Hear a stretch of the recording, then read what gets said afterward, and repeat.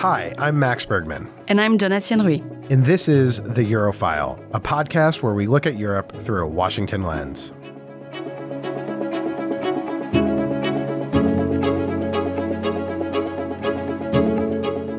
Hi, everyone. Welcome back to The Eurofile. Today, we've got a special episode for you because this week marks the one-year anniversary of the war in Ukraine.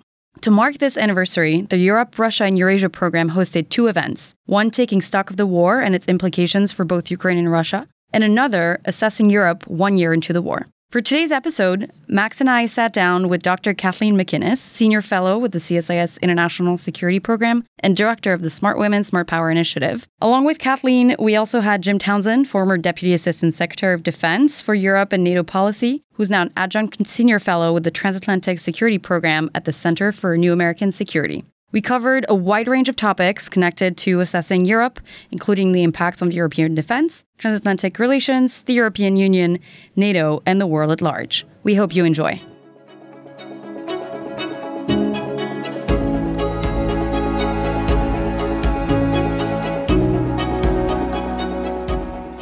Good afternoon, everyone. Welcome to our event on Europe Awakened. Today we're going to discuss the seismic shifts that we've seen in the transatlantic relationship in Europe and look ahead to the coming year, including the 75th anniversary of NATO and the many decisions that European and US allies have to take. To do so, we're joined by a lot of combined experience and knowledge on the transatlantic relationship, both in and out of government, and a lot of deep knowledge on the alliance binding our two continents. Kathleen McInnes is Senior Fellow in the International Security Program here at CSIS and the Director of the Smart Women, Smart Power Initiative, who is returning to us from a first stint a few years ago. You've done fascinating work on the intersection of gender and national security. You also focus on global security strategy, the transatlantic relationship, and defense issues. You've worked at the Congressional Research Service before as a senior expert to Congress, and of course in the Office of Secretary of Defense, working on NATO operations in Afghanistan. Next, we have Jim Townsend, who is an adjunct senior fellow at the Center for New American Security's Transatlantic Security Program. Jim, you served as Deputy Assistant Secretary of Defense for European and NATO Policy, quite relevant to today's conversation. You also served in a variety of government roles, focused on political reconstruction in Europe, on bilateral defense relations, NATO enlargement and reform. I could go on, and you served as VP at Atlantic Council as well. We're representing a lot of think tank backgrounds here today. His most important role was he was my boss in the Pentagon. Absolutely, of course. How could I forget? As I remember, you were my boss. I'm not sure about this. And then finally, we have Max Bergman, who's the director of the Europe, Russia, and Eurasia program here at CSIS and of the Stewart Center in Euro-Atlantic and Northern European Studies. Max, you served in Department of State and the policy planning staff, working on political military affairs, non-proliferation, arms control, international security. You can read all the very long bios online. And you also worked at the Center for American Progress before at CSIS on Europe, Russia, and US security cooperation.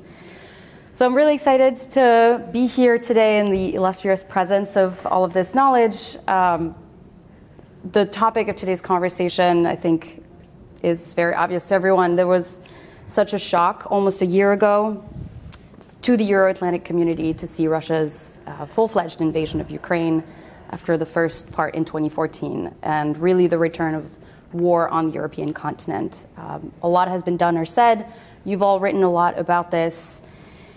I would like to start with a question for all of you. What has struck you the most about the transatlantic relationship, the transatlantic response to the war so far, be it on the NATO side or the EU side? Kathleen, why don't we start with you? Sure. As I was reflecting on this panel and thinking about some of the key things that stood out to me as a result of all this, it's actually before the war that really struck me as powerful. The use of intelligence by the U.S. intel community and the Biden administration to show what Russia was going to be doing and to use intelligence in that strategic way to help forge consensus and make the alliance and Europe and the global community more broadly more resilient against planned Russian disinformation operations. I think that's an incredible moment for the transatlantic relationship, and a powerful tool that we'll probably need to use in the future. So I think there's a lot of really powerful lessons to be learned. But remember, though, even though we had those releases of intelligence and sort of spoiling Putin's game plan before it could play out, there was still a lot of doubt, right? There was still a lot of no, Putin is not really, he can't really do this. He can't be serious. This is absolute crazy pants stuff. And I think that that's the other thing that is strategically significant about all of this. There is a recognition that Putin's rationality is not something that resonates with us, right? And we've perhaps been mirror imaging and group thinking a little bit too much when we think about Putin and his actions and looking forward what he might do next. Some scholars call that the ability to anticipate an adversary or understand their mindset, something called strategic empathy. And it seems to me that the invasion of Ukraine by Putin, that decision to go, even though it was just we could not make sense of it, suggests that we need to cultivate our ability to have strategic empathy within our institutions.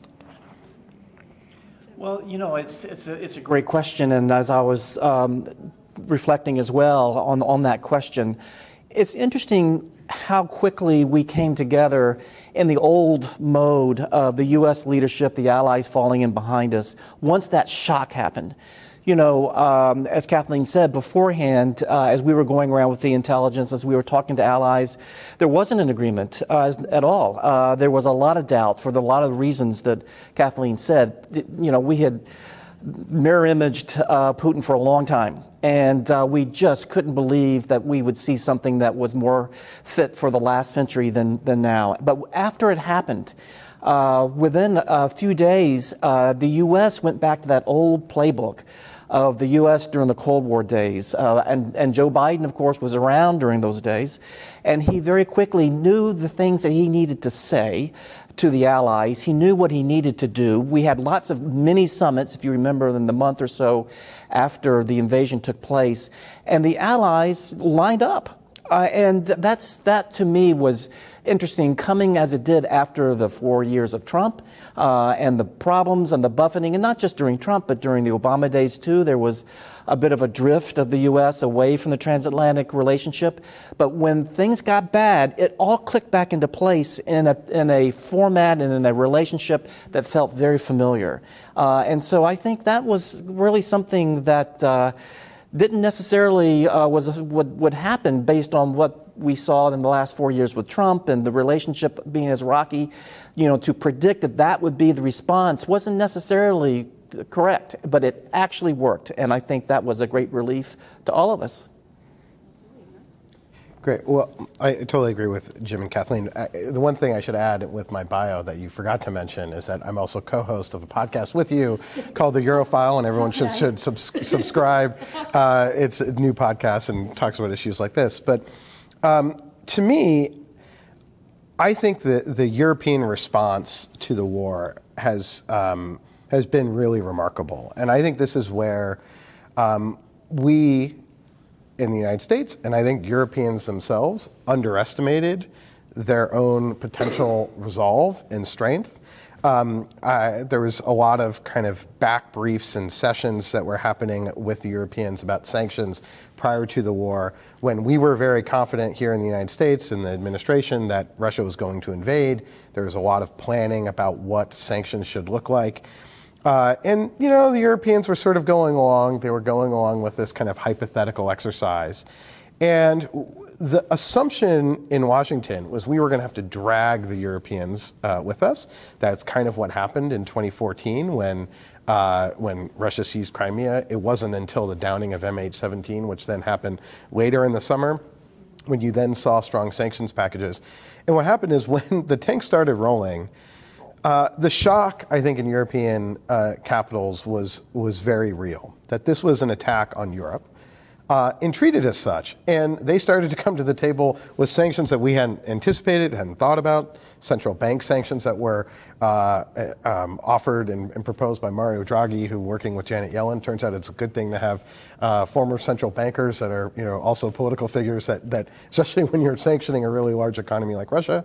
So we saw that strong response on sanctions. And one of the things that's happened over the last year is that they didn't atrophy, actually. The EU right now is talking about a 10th round of sanction packages, while in 2014, the EU set sanctions and sort of forgot about it. It renewed them, but they were never really tightened or strengthened. And then when you look at sort of the other aspects of the security response, I think Jim is right. Everyone sort of got in line behind the United States and sort of we adopted this really strong leadership position. We got allies in sync. The Biden administration deserves tremendous credit. But we also saw the Europeans take steps that they hadn't really taken before. And that's the EU providing security assistance funding, Germany and Sweden providing lethal weapons into a war zone, and then Sweden and Finland deciding, we're going to try to join NATO. And so we saw actually the Europeans suddenly taking security much more seriously. Yes, getting in line with the United States, but doing, frankly, a heck of a lot and more than I think people thought. Maybe one last point is that there's also concern about the migration question.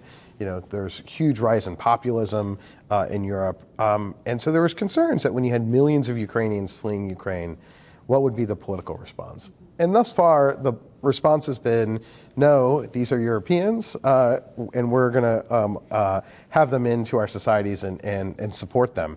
And we haven't seen any political backlash to that. And I don't think there's any of that is appearing on the horizon. I think the EU piece is important, perhaps less so on the defense elements, and we'll talk about that in a lot of detail on the NATO front. But it sounds to me from what you're saying that it really has provided the transatlantic community with complementary approaches to have the EU as an involved actor in this, on the sanctions piece, on the political piece, to bring Ukraine in the future into this political community, which is what attracted it in the first place. Do you feel like that's accurate, that the EU can play this complementary role? And then how does it play that interface with NATO as well? Yeah, I mean, that's firmly my view. And I think the idea that the EU is some sort of challenge to the United States or NATO, I think is completely misguided in that, where the EU acts as one, which is on economic issues. So when it comes to sanctions, it's not individual countries sanctioning Russia. It's the EU as an entity with a market equivalent in size to the United States and China. And that's been the case with our relations with the EU when it comes to Iran. And in the beginning of this administration, we saw sanctions actually against China that was done over Hong Kong and the Uyghurs. So I think the Biden administration, to its credit, saw that and I think has tried to really elevate the Trade and Technology Council, its economic relations with the EU, its engagement with the EU, because it sees it as a really critical actor, particularly when it comes to the economic technology issues, because they're the ones regulating our tech industry right now, and we can do sanctions with. On the security side, I think there's still a lot of room to grow there. Can I jump in? Absolutely. And just to underscore that, while the memberships of EU and NATO overlap significantly, getting both organizations to work in a complementary fashion is really hard, right? And so, just to underscore that this is no mean feat. This is something important that we're seeing these organizations moving in the same direction on these issues. That's a really important point. I agree with both of those, and I think another example is how the EU has managed to tackle a lot of the energy problems, because that's money. That's big money, and it's humanitarian impact on the members of the EU in a cold winter. I mean, a few months ago, there was a lot of hand-wringing about January, February being a time of darkness and cold in Western Europe as they had to deal with cut-off of gas. and as well as industrial strength. German industry and others no longer having gas to run the machines and this kind of thing. And so there was going to be an economic downfall. There was a lot of doom and gloom. Part of that's been alleviated by a milder winter, which is really good. But I've been impressed with the EU leadership in terms of dealing with this in the individual countries, both the national governments as well as the European Union, coming up with ways to find alternative sources of energy, having people turn down their thermostats, and there are all kinds of ways that were thought of, a lot of them very creative, to try to get around the energy problem. So you didn't see demonstrations on the street. You didn't see the kind of political pressure we were afraid of that was going to take some of the EU members out of the sanctions regime and have them become more pro-Putin. You didn't see that kind of thing, and I think that says a lot for the EU as well, keeping the peace there in Europe as they went through this dark period. And we've seen shifts in public opinion as well, on the support to the EU, but also on support to NATO, which I think is important. I think that's a good way to shift towards the NATO piece. Kathleen, you've written about the importance of NATO being NATO in this time. Can you talk us through why you think that? Why is NATO the best actor for this? And what does it bring in this particular instance over the last year? It's often said, if we didn't have NATO now, we'd want to invent it. Probably couldn't, but we would want it. And as Jim said, when this crisis occurred, there were these institutions and relationships that had been well worked and well oiled over decades, that allowed for the kind of fast communication and coordination needed to have a coherent and effective response to this crisis. Institutions matter.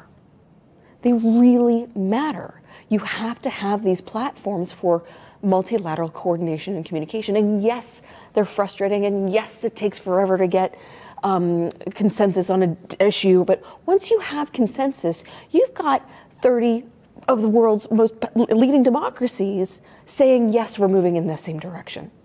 That's powerful. Furthermore, the alliance has, from that's the political side.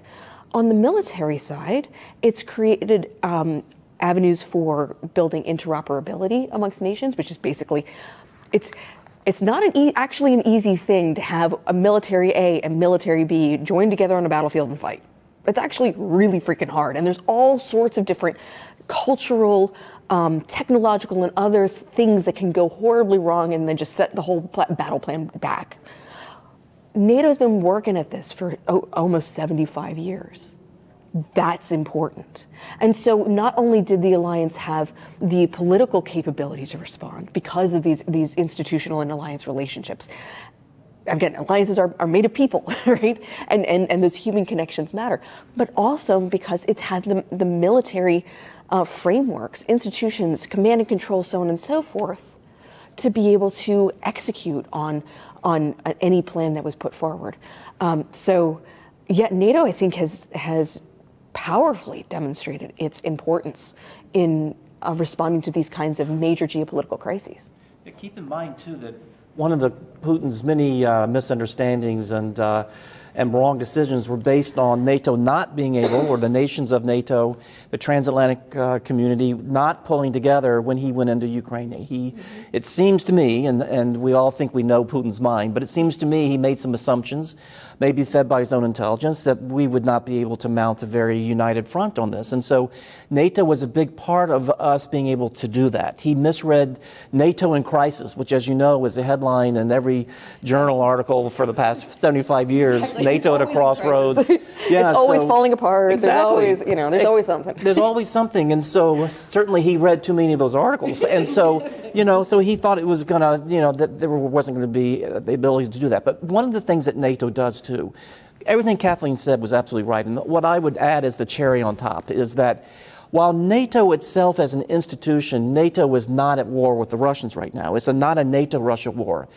But with the U.S., as we gather the nations in these coordinating meetings every month at Ramstein, and as we work the transatlantic community to help Ukraine, it's NATO procedures. It's that community of NATO that's enabled us to do that, because we've, within the alliance, we meet all the time. We've been building the alliance that Kathleen was talking about. So while it's not NATO as an institution that is fighting Russia, our ability to come together as a community and be effective in supporting Ukraine, that has happened because NATO has helped shape us to be able to do that. As I think about it, I can't imagine how we would have pulled off something like this without NATO and without the European Union too. And the closest example could be World War II, where the U.S. and the U.K., of course, tried to put together a community of allies. And eventually became the UN. But that was the best we could do, was trying to put together at that time what has now become NATO, what has become the UN and the EU.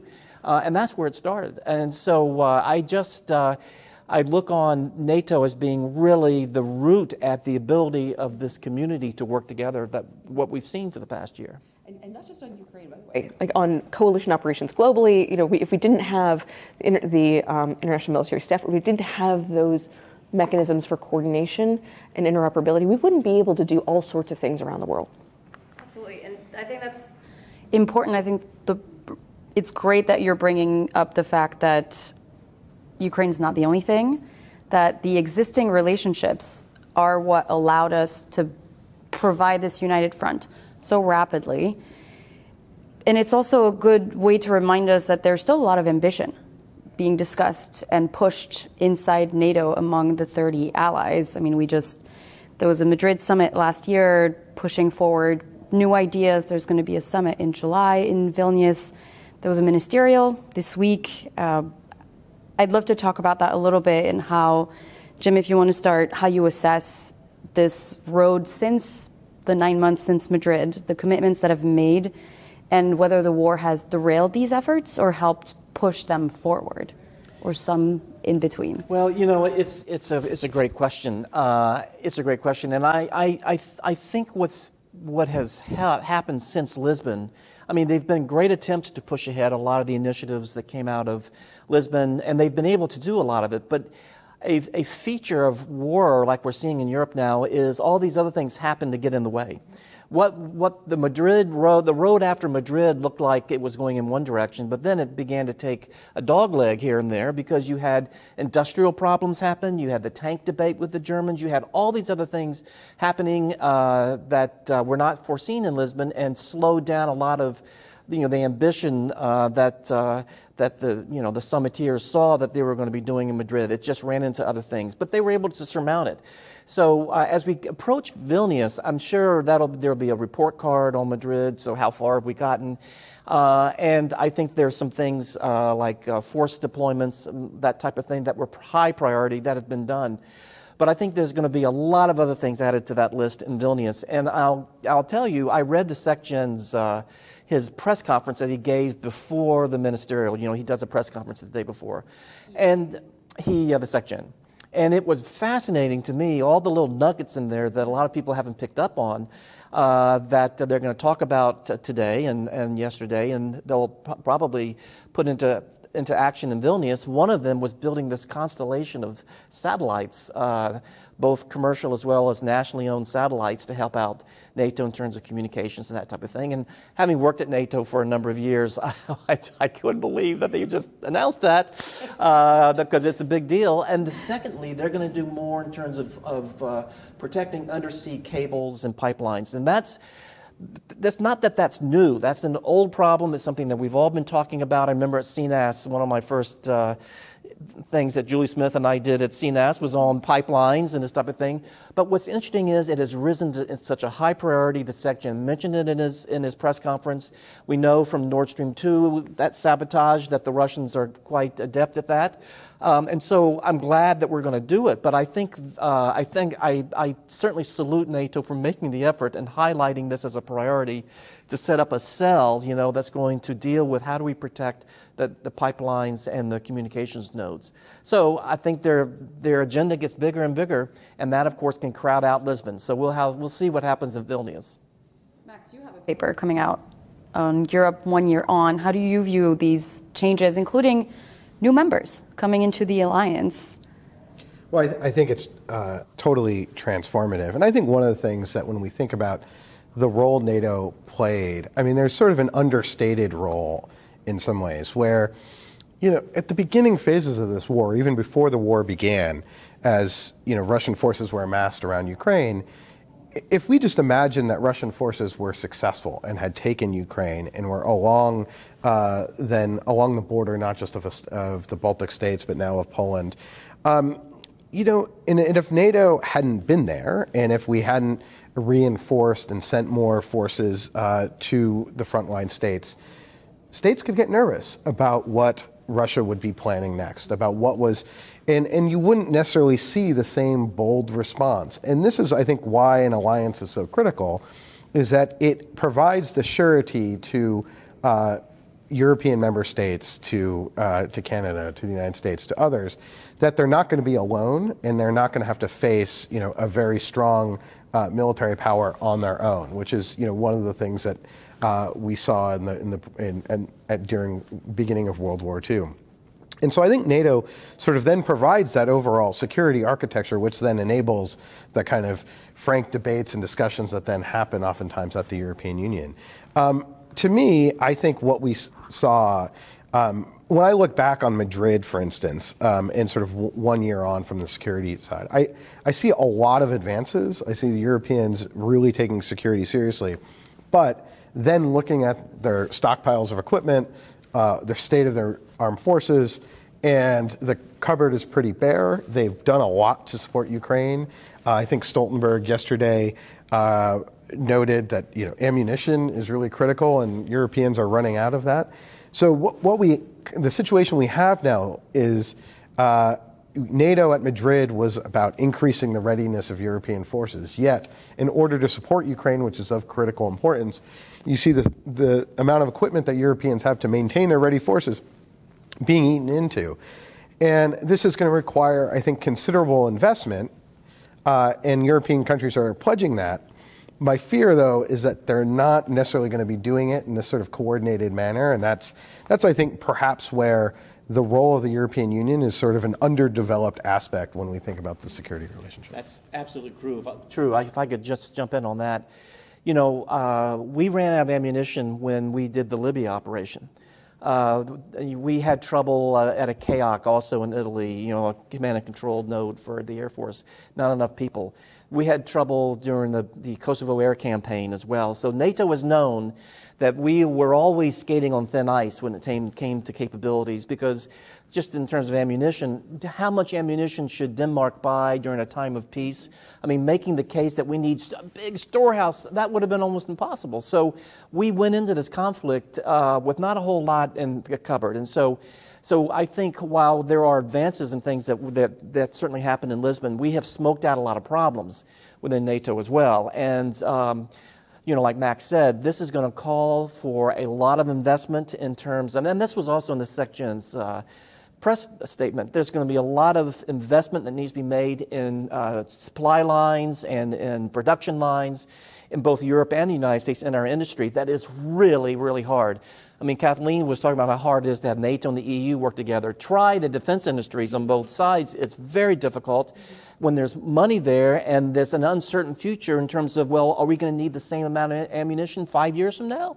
And so that's going to be a really, really big issue. And I think Vilnius is going to have to tackle that. And I do believe, I think you're absolutely right, Max, that this is where the European Union hopefully could be a very helpful player in terms of how do you coordinate European defense industry, U.S. defense industry, so that they both can share in meeting the demands that we have for things like ammunition or tanks or other things, that we don't waste time in terms of competing and beating at each other, that we work together to try to quickly restock and get ready for whatever comes next. And just to follow on from that point, and actually to riff off of one of our colleagues at CSIS, Cynthia Cook, who runs our Defense Industrial Initiatives group, when you think about the next level down, because we all recognize that we've got these empty bins, is what some are calling it, in terms of defense industrial capacity and what we actually have in terms of ammunition. What do you actually do to fill the bins again is really hard. Do you add shifts? Do you have to do new factories? If you have to do new factories, where's the sites going to be? These are incredibly technical questions, and are going to require a lot of hard thinking and probably some hard choices on behalf of the defense industry and behalf of the governments that are buying from them. My sense, though, is that without a very strong signal from NATO allied governments that these are investments that are going to be enduring, we're going to have these stockpile problems hit us over and over again, and we can't afford to have that. So let's dig into that a little bit. What, in your view, what does it take to get that sustained commitment? Is it more involvement in the private sector? I mean, from the ministerial that we saw, what came out yesterday, industrial capacity and stockpiles is very much at the forefront of those concerns. Who needs to act at which point of this chain and the levels down? I think that's like the $100,000 or like $1 billion question, right? Well, aren't you here to fix it? Oh yeah, totes. Okay, so I got it, guys. There are experts that are much better at coming up with better answers than I, but I will take a quick stab. And that is the regulatory processes and the acquisition processes that we have within, particularly the U.S. Department of Defense and the U.S. government writ large. It's Byzantine, it's bureaucratic, it's cumbersome. There's all sorts of weird, squirrely bits to the federal acquisition regulations that make it hard for a pledge to be seen through over time. And defense acquisition reform, I mean, I feel like the term makes people want to run screaming because we've talked about it for decades. But it's true. Like, if we can't get our own institutional and bureaucratic house in order to buy kit when we need it, then we're not going to make progress. I would also note, though, the federal acquisition regulations, as at least has been interpreted over the past couple of decades, has really prioritized efficiency over effectiveness. And basically, are you getting the best value to the taxpayer? That's a really important question, of course. But when you prioritize efficiency rather than effectiveness, you're taking risk that you're not going to have the capabilities that you need, and you're not going to have surpluses that you need. So it seems to me that there's probably a paradigm shift that is, if it hasn't begun occurring, it probably needs to when we think about how we buy equipment. And I think that probably applies to both sides of the Atlantic. And you know, just to roll the dice on something that is so complicated, but to add a couple points. During the Cold War, we had this isn't a new issue, you know. A lot of what Kathleen was describing came after the Cold War, where that demand signal and all the money wasn't as forceful as it was then. During the Cold War, we had the national security requirements were pretty high, and that kind of trumped any other kind of rules and regulations that might have constrained it. One of the things that we had, and I think we still have them, but they're government-owned, contractor-operated facilities, their arsenals, and they were the ones that were in charge of making certain kinds of ammunition and this type of thing, because it was something that it wasn't at the whim of the commercial market. It wasn't run by a company that says, look, the demand signal for 155 millimeter ammo has gone down, so we're going to close this line down. This was actually a production line owned by the government. And the government says, well, we're going to keep it open. We're going to keep it warm because we don't know when we might have to surge. So you had that ability to surge when you needed it. And so that kind of thing left when we said, look, let's have the commercial sector take all this over. Why is the government in the business of competing with the private sector making 155 ammo? And so a lot of the things that we did back then that was not competitive really, but it was government owned, was meant to give us the ability to surge. And that went away. And it might be that we're going to have to go back to that kind of thing. But also, we've got European partners that make 155 millimeter ammo too, although sometimes there's a little difference between the two, which I think they're going to have to work out. But I think we now have within the European Union a partner where we can also shift some of the burden to providing common use ammo and this type of thing that can also be shared by European industry. So I think there's a lot to do, but it goes back to what Kathleen was hinting at, which is it takes a long time. We don't have that time anymore. I think just to to sort of echo what Kathleen said, all the problems of defense acquisition that we see here in the United States. Well, you sort of multiply that by 27 EU members, 30 NATO members, and they all need to buy the same kit, essentially. And one of the challenges, and this is, I think, really when we look at kind of the European security architecture, where I think the bottom-up role that the EU could play, where, if the Dutch and the Germans each need to buy, a vehicle, well, will have different requirements for it, and they'll have different procurement agencies, and the Germans want the coffee cup holder on the left side and the Dutch on the right side, and it doesn't matter. Just we can figure those, if we can figure out the same requirements, and then you can make joint bids so that then NATO countries are operating the same equipment. It makes deployment a lot easier. It makes things cheaper, and this is where I frankly think it's sort of beyond NATO to some degree, because NATO is a multilateral alliance. And what the strength of the EU is, look, the EU countries are cooperating on their budgets, on really technical economic issues that set rules and regulations throughout their market economies. Their market economies are joined together in a single market.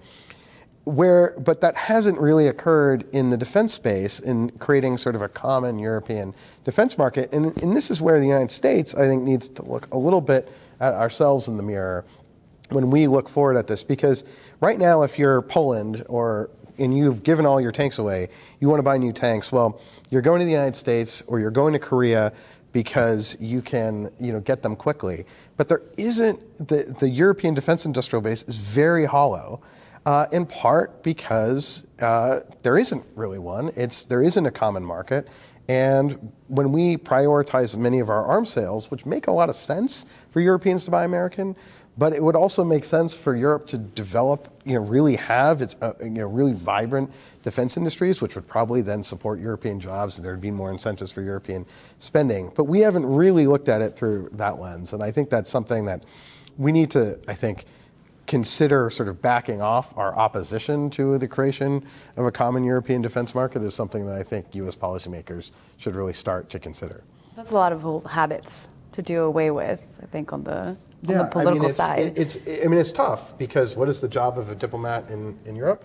Well, first and foremost is oftentimes to push for U.S. companies.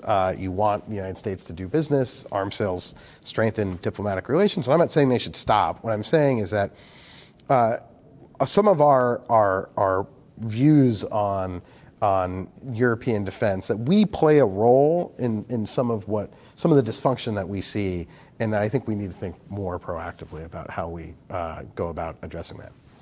Before we move on to what I think is really important, last piece of our conversation in looking at the coming year, I want to step back a little bit to look at this past year in terms of political will, which seems necessary even for questions of armament, but at the center of some of the conversations happening at NATO as well. We've seen a lot of political will to bring in new members, but also tensions within the alliance, potentially preventing these members from really entering fully.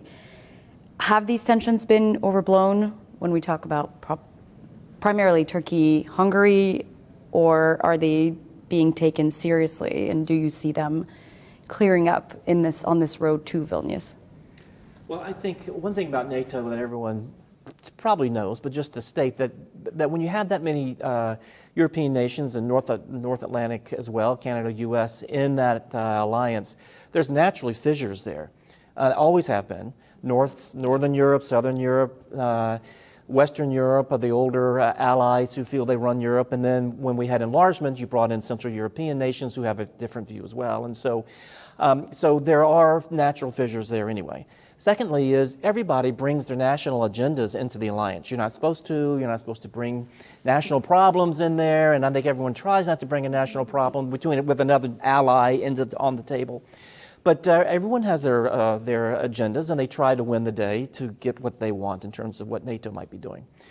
Some nations are more aggressive and public about what they want done, and they are more aggressive in terms of taking hostage various issues until they get their way.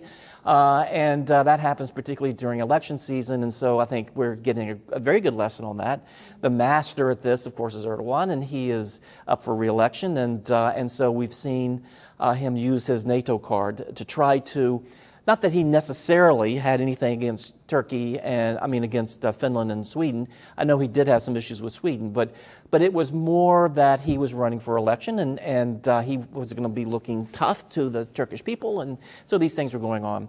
So that brings tensions, spiky tensions. It's not all the time with Turkey, but France, other nations also have issues there, and it makes it spiky and it makes it hard to get things done. So that doesn't mean that NATO is in trouble. It doesn't mean that NATO is at a crossroads, NATO is at a crisis, that NATO should be totally redone. It just is one of these things that you take into account in trying to get things done. It's like the Congress, quite frankly.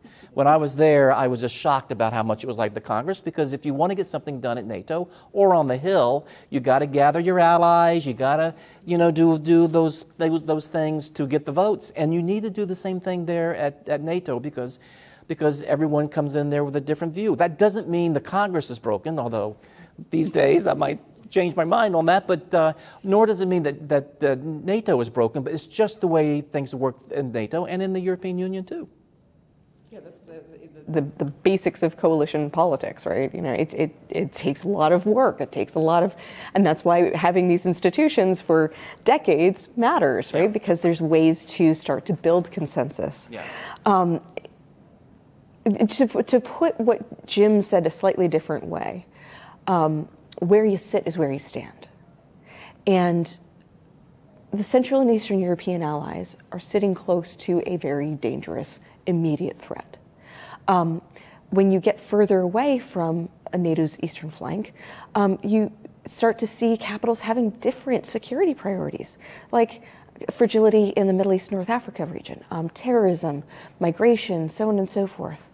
And NATO has done, and this was reflected in the Madrid summit, I think a pretty admirable job of bringing together those different security perspectives and coming up with a common vision where everybody can advance towards a vision of security that addresses those different security perspectives and priorities.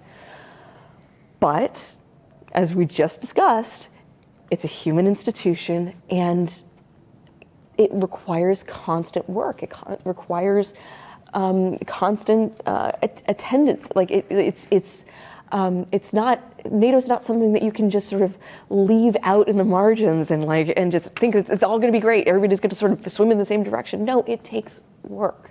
And so maintaining the kind of political cohesion that we've seen after, in the wake of Madrid, or I guess in Madrid and beforehand, it's going to take a lot of effort. And I do worry that we might put it on autopilot again. And if we do that, then I think a lot of the political coherence and political will that we've been able to build might evaporate. If I could jump on, I know Max wants to jump in there. As Andrea would say to me in Brussels sprouts, Jim, I know you want to jump in, but I have a question. Just to say that putting NATO on autopilot is what the U.S. has tended to do in the past, certainly since the end of the Cold War. There were times when I was the DASD, during the Obama days, it was put on autopilot a lot. As much as I would jump up and down and scream, it was on autopilot. And what Kathleen says is exactly right. We cannot allow that to happen. There's a lot of things that go off the rails when the U.S. is not in there leading, and that's really, really critical. Your time to jump in. Yeah, no. Well, good plug for Brussels sprouts. Excellent podcast. Yeah. So yeah, smart. Yes, now's the time. No, I totally agree. I think when we look ahead, the fear that I have, and Jim, you sort of mentioned this, I think, in your initial comments, that what happened with this war is suddenly America was back, and we were back fully. I mean, we've provided more than $25 billion in security assistance to Ukraine. U.S. forces are in Europe. And from a European perspective, that's great. We're engaging fully. But then, there's a Chinese balloon and our attention shifts. We're now entering the second year of this war. Where will we be in year 3, year 4? And we can, we'll maintain a high level of security assistance. We're going to make the trips for defense minister meetings, for leaders meetings. It will all be there. But you can also start to see Europeans now increasingly nervous about their security in the years ahead. Spending now hitting 2%, but realizing that even with that spending increase, they still have huge deficiencies in which they're really reliant on the U.S. They also have security challenges, maybe not for the eastern states, but in the Sahel, in the Mediterranean, and in the Middle East, regions that we used to be obsessed with, and then no longer. That's no longer a real national security prioritized. And so one of the things that we had over the last few decades when you were at DASD is while there wasn't that much focus on Europe, there was at least focus on Europe's neighborhood. And that's going to go away.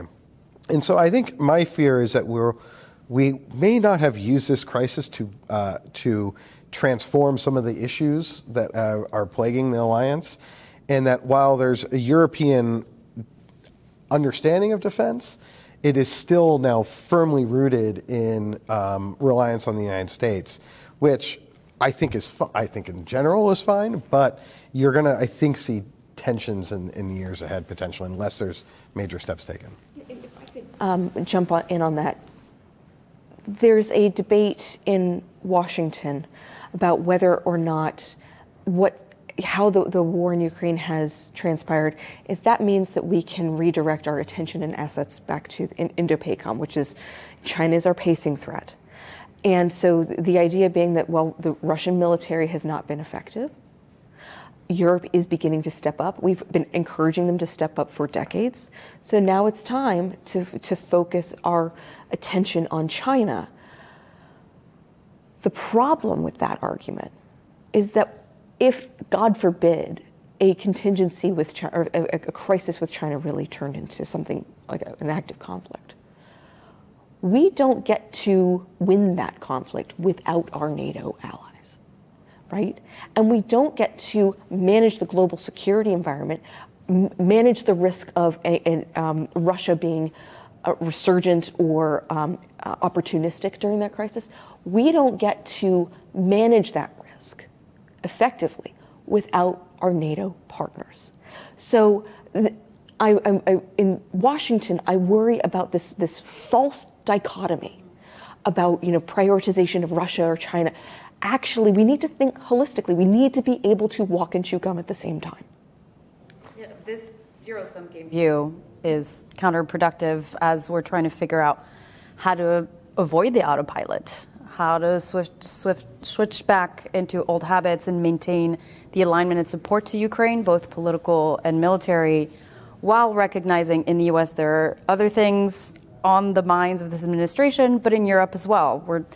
This winter has been pretty mild. The next one might not be, and energy reserves are going to look very different.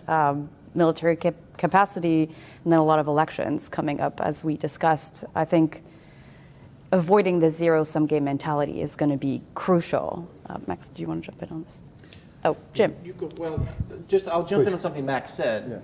Yeah. And I think this is really critical. He was talking about this, or was it Kathleen? He was talking about the dependency on the United States, that this has shown that dependency. And that is something that is not healthy. It's something that has stunted in the past the creation of this European defense industry that we've talked about. It's been kept low because there was a dependency on the U.S. for off-the-shelf and this type of thing. And so how do we break that dependency and try to make it more balanced so that we can surge other places if we need to? And that takes us to strategic autonomy. And I know that name just raises hackles all over Washington, and it was just, but I think it's something we have to look at and say, strategic autonomy is just another way of saying allowing and helping and nurturing the Europeans to do, Max, I think is what you were saying, to build this European defense capability, European military capability, to be able to stand on their own feet and to be able to take a handoff from us and not have this dependency. for Europe to do that, there's got to be a collective action by those nations to create this autonomy. And that's not directed at the United States. I mean, I have worked this for decades, truly decades. It's not aimed at us. It used to be. But it's not aimed at us now, frankly, and we shouldn't be so afraid of it.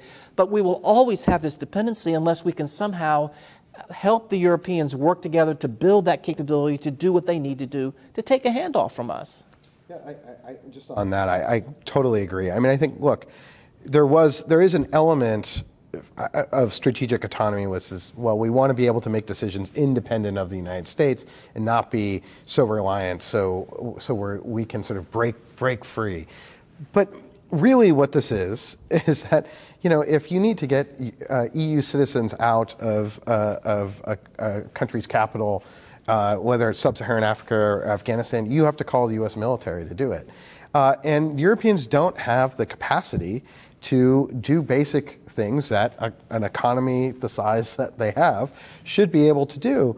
And this is really in our interest because, if we're not paying attention to the Sahel and the Middle East and other places, well, we would want the Europeans to be able to have the capacity to act. And also, if there was a contingency in the Indo-Pacific, Europe being stronger will enable us to be stronger in the Pacific. And also, every war that we have fought in the last few, Europeans have been there. Maybe it's not been NATO as an institution always. NATO was there in Afghanistan, not in Iraq, but in Iraq we had other Europeans, and I think the same would be the case. But it's really about us trying to figure out, we are sort of stuck in this, we want to be indispensable, actually. We kind of really enjoy our indispensable position. But then another part of us really wants Europeans to be autonomous because we're sick of them being totally incapable. And we need to, I think, figure out how to kind of push in that direction. But I think you were going to ask about energy, right? We can. Yeah. It sounds like you want to talk about energy. I just think this is a critical point, is that, the expectation was like Europe was going to be brought to its economic knees by the war. And one of the things, and this just gets to the broader importance of strength of democracies, is that we don't really dwell on our successes too much. And what we saw was, the Germans, in the course of less than a year, break their dependency on Russian gas that we thought would bring their economy totally down. Now, it had an economic hit, but Germany didn't fall into a recession. You had a green environment and economy minister buying LNG from Qatar and the United States, doing whatever it took to get through the crisis. And I think that that's part of the European will and European resolve, that, smart, well-run democracies faced with real crises and challenges tend to figure it out. And I think that's how I hopefully see it over the course of this next year, too. Yeah.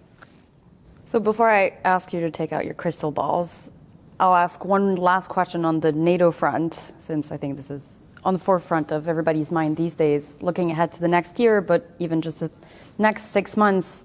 Speaking of democracies trying to strengthen themselves, do you see the alliance trying to just shore up the commitments that have already been made, or try to push forward and add to the ambition that we're seeing? The defense investment pledge and 2% Yes. GDP to I have a slightly different take on this issue, which is to say, defense spending is critically important. Allies have struggled to meet their defense investment pledges in Wales in 2014. We've been talking about 2% for decades, but so there is a recognition that in terms of defense spending, 2% probably is not sufficient. And whether or not it can be agreed in Vilnius that we move to 3% or whatever the number might be, again, is a reflection of, given the stockpile issues that we're seeing, given the long-standing capability challenges, that probably need to be spending more. However, one of the things that I worry about is that when we focus on how much allies are spending on defense, that we start thinking about the alliance in terms of, dollars and euros. It's a transactional, it's cost sharing. It's not burden sharing. right? An alliance, the reason the alliance is so powerful and so useful, it gives us these human connections to be able to come up with common strategies on a variety of challenges. That include defense and military material, but so much more broad, like China and its activities in Europe, energy security, advanced technologies and how they may be having a damaging impact on our security, terrorism, migration, so many issues. That's the purpose of the alliance. The NATO is a political military institution. And when we constantly focus on this narrow soda straw of an issue of defense spending, we are at risk of just poisoning the well, having a toxic conversation yet again that's just about cost sharing rather than how we're going to address these challenges together. Yeah, no, that's very true. First, to go to your question about, is it going to be just trying to bring home the stuff that we had agreed earlier, or are we going to be adding to it? And then the answer is both. You know, at Vilnius, they're going to see how far we were able to get and what needs to be done to spur the further progress of the Lisbon ideas. But also, they're going to be adding a lot of things to it. I think it's going to be amazing what they're going to add to it, and I am more power to NATO to taking on this workload. But the point that Kathleen's making on the 2% is going to be big at Vilnius too. And it's important for everyone to realize there's a history to that 2%. And just the thumbnail is that 2% wasn't backed by any great analysis or stuff. I'm not even sure who plucked it out of thin air. But during the during the Cold War, it was like 3.5, I think. And the thing is that 2% is it's a political mark on the wall. And I was reminded of that when I was the DASD. I was trying to get rid of it because of a lot of the reasons that Kathleen was talking about, and that the word had gotten back to London, and I got a call from a MP on his car phone saying, "I heard you're trying to get rid of the 2%," and I said, "Well, I mean, I wouldn't say that, but we have to rethink it. Should it be more? Should it be less? Should we, And he goes, "Well, listen, that 2% is what helps me get defense spending in the UK higher. It'll be cut if I don't have a target to shoot at. That 2% is a target. If you get rid of that, I'm not going to be able to be very convincing because we don't have, this mark that we're trying to hit. So please don't get rid of the 2%. So I said, okay, but that takes us to what Kathleen's saying. I mean, okay, fine, that's a mark on the wall. But it has taken on a life of its own. It doesn't have any analysis behind it. And there are bigger things that we're going to have to figure out. And the 2% mark on the wall came during a time of a Europe whole, free, and at peace in the 1990s. That's not really where we are today.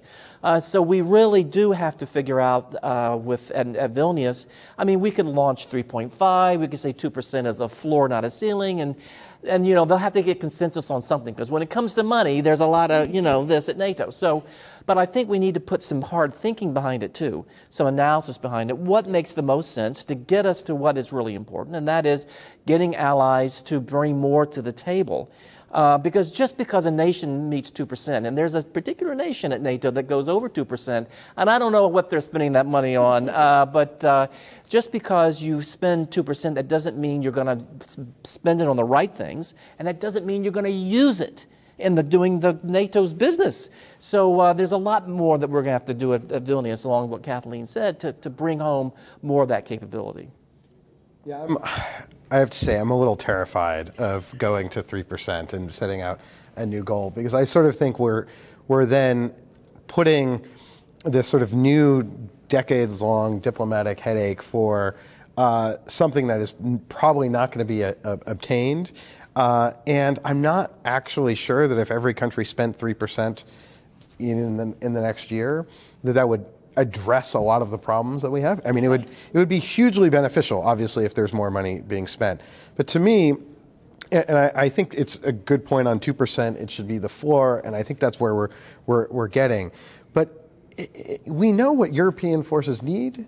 And so in some ways, instead of each country spending just a marginal amount more, if that money's pooled, whether through NATO or the EU, and this is where I think the EU could play this role in terms of its funding and financing. And I thought the president, when he went to a European Council meeting last March, and there was a French proposal on the table to borrow more funding for defense, the U.S. sort of missed an opportunity to not endorse that, because look, if there's a common pool of money and you're making big acquisitions, because what defense companies need, they need big checks to say, okay, go forth and start producing all the tanks, right? We're going to need 1,000 tanks. You want a plan, here's the money. But individual countries are going to struggle to cooperate. We have a report coming out that points to European defense cooperation has actually gotten worse over the last decade. So I think it's really about trying to figure out how we cooperate more and spend the money that we're spending more wisely. And I don't know if, in spending more cooperatively, I don't know if that's done through defense spending. I think one just quick additional point is I also think that one of the big challenges is going to be continuing to support Ukraine and finding equipment, buying equipment to support Ukraine. We're right now giving hand-me-downs, but we're running out of those. And now we're just going to have to go to the store, go to the companies, and actually buy the equipment. And I think that is where, we've seen the EU with the European Peace Facility. That is one big source of revenue. But there's need to be more funding for that. And I think that's something NATO is reckoning with right now, and I think we'll need to do so at Vilnius. I think those are issues CSIS is going to keep working on through transforming European Defense Project, and a lot of work that you're doing collaboratively with the International Security Program as well. And I have to say that I wish we'd all been having this discussion 10 years ago, because now when we need it to deal with Russia, we don't have it. And so we're scrambling to do things we should have done in the past. And we warned them. You actually made this point I know, 10 years ago that we should be having this conversation. You never listen to me. But it is, so we're going to now push ahead and increase defense spending. But, we can increase defense spending or do other ways to get capability. And that won't show up for 10 years. Yeah. And it's kind of late. And so that's what makes me sad at the end of the day is it goes to your point on political will. We didn't have the political will until the wolf came to the door. And I used to say this at NATO all the time. When the wolf comes to your door, it's too late. So, anyway. Or bear. Or bear, yeah. Well, in the last couple minutes we have left, I think is a great time for you to predict what we should be thinking about in 10 years. I'd like all of you to take out your crystal balls, read the tea leaves, insert whatever metaphor you prefer about the future. Just very briefly, what is one in the coming year related to this conversation we're having on European security, Ukraine? What is a dark horse event that keeps you up at night? And one of the most potentially significant positive evolution that you foresee in the transatlantic relationship or would like to see? You can take this however you want. Dark horse for me is nuclear use in this conflict. We have not experienced that kind of weapon use since World War II, thank God. But that's a terrible and possibly powerful game changer. And I think when we think about deterrence and deterrence by denial or deterrence by punishment, and we think about a nuclear use in this contingency, there are things that we are doing or could be doing that might complicate a response if Russia decides to use a nuclear weapon in Ukraine somehow. And so how does the alliance respond to that? How, the procedures, the mechanisms for that kind of communication and consultation within NATO, I think are reasonably certain. You know better than I do. But that will be a massive test of resolve and resilience and communication. It's so much, and again, that's the dark horse that I worry about. I have to say, I agree with Kathleen on that, and as my CNAS colleagues will know, we've had some Brussels sprouts discussions on this that got quite dark in trying to figure that out.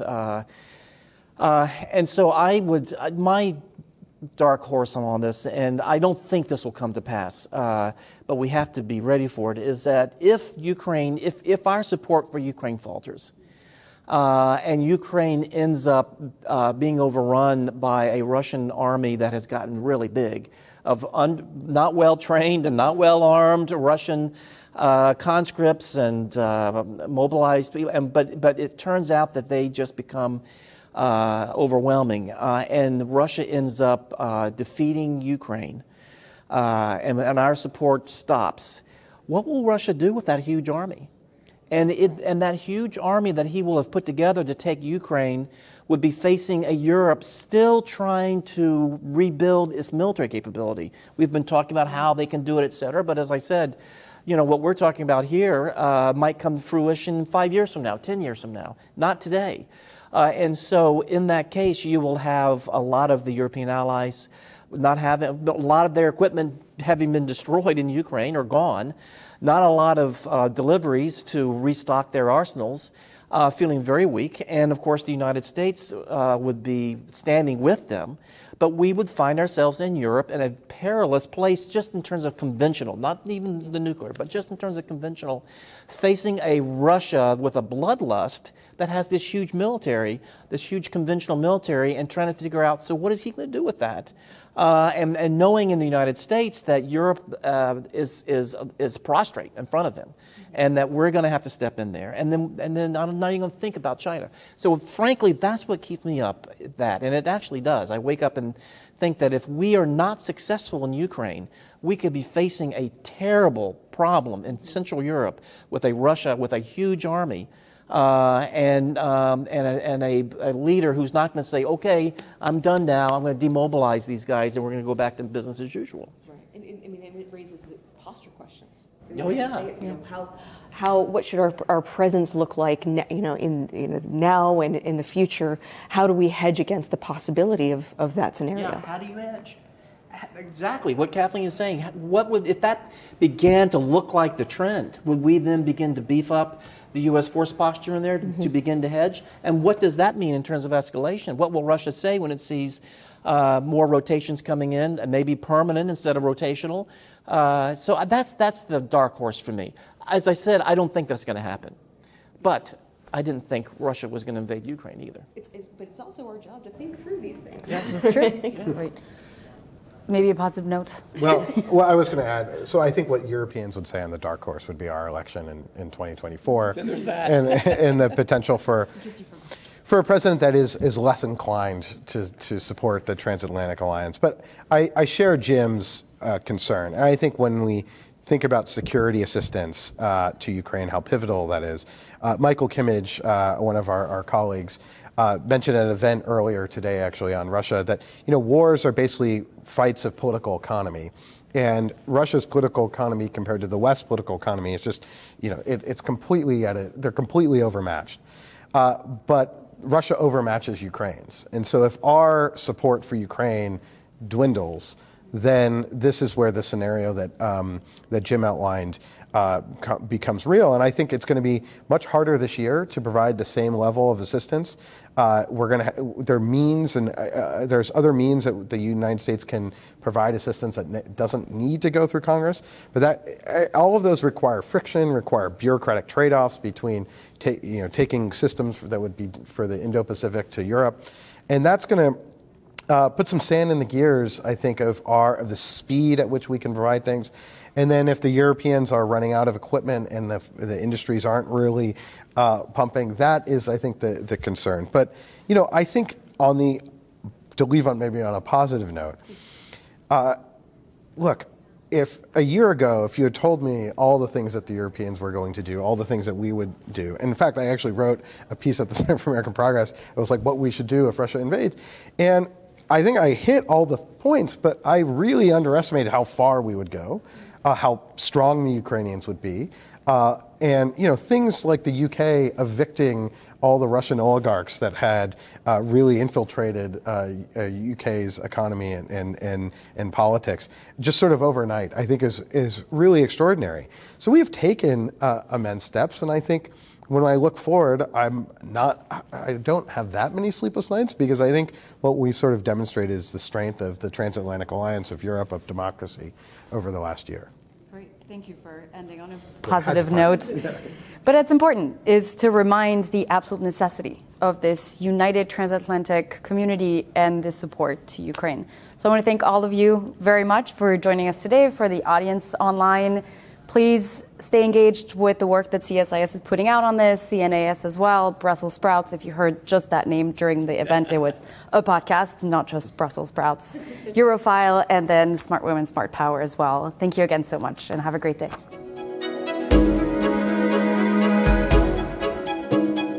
That's it for today's episode. As always, if you enjoyed the show, please subscribe and leave us a review wherever you get your podcasts. You may also be interested in our sister podcast, Russian Roulette, which covers the latest on Vladimir Putin's Russia and the ongoing war in Ukraine. Our thanks to producer Michael Kohler and to Sissy Martinez and Otto Svensson for coordinating and researching this episode. We'll be back soon with another assessment of Europe through a Washington lens. Until next time.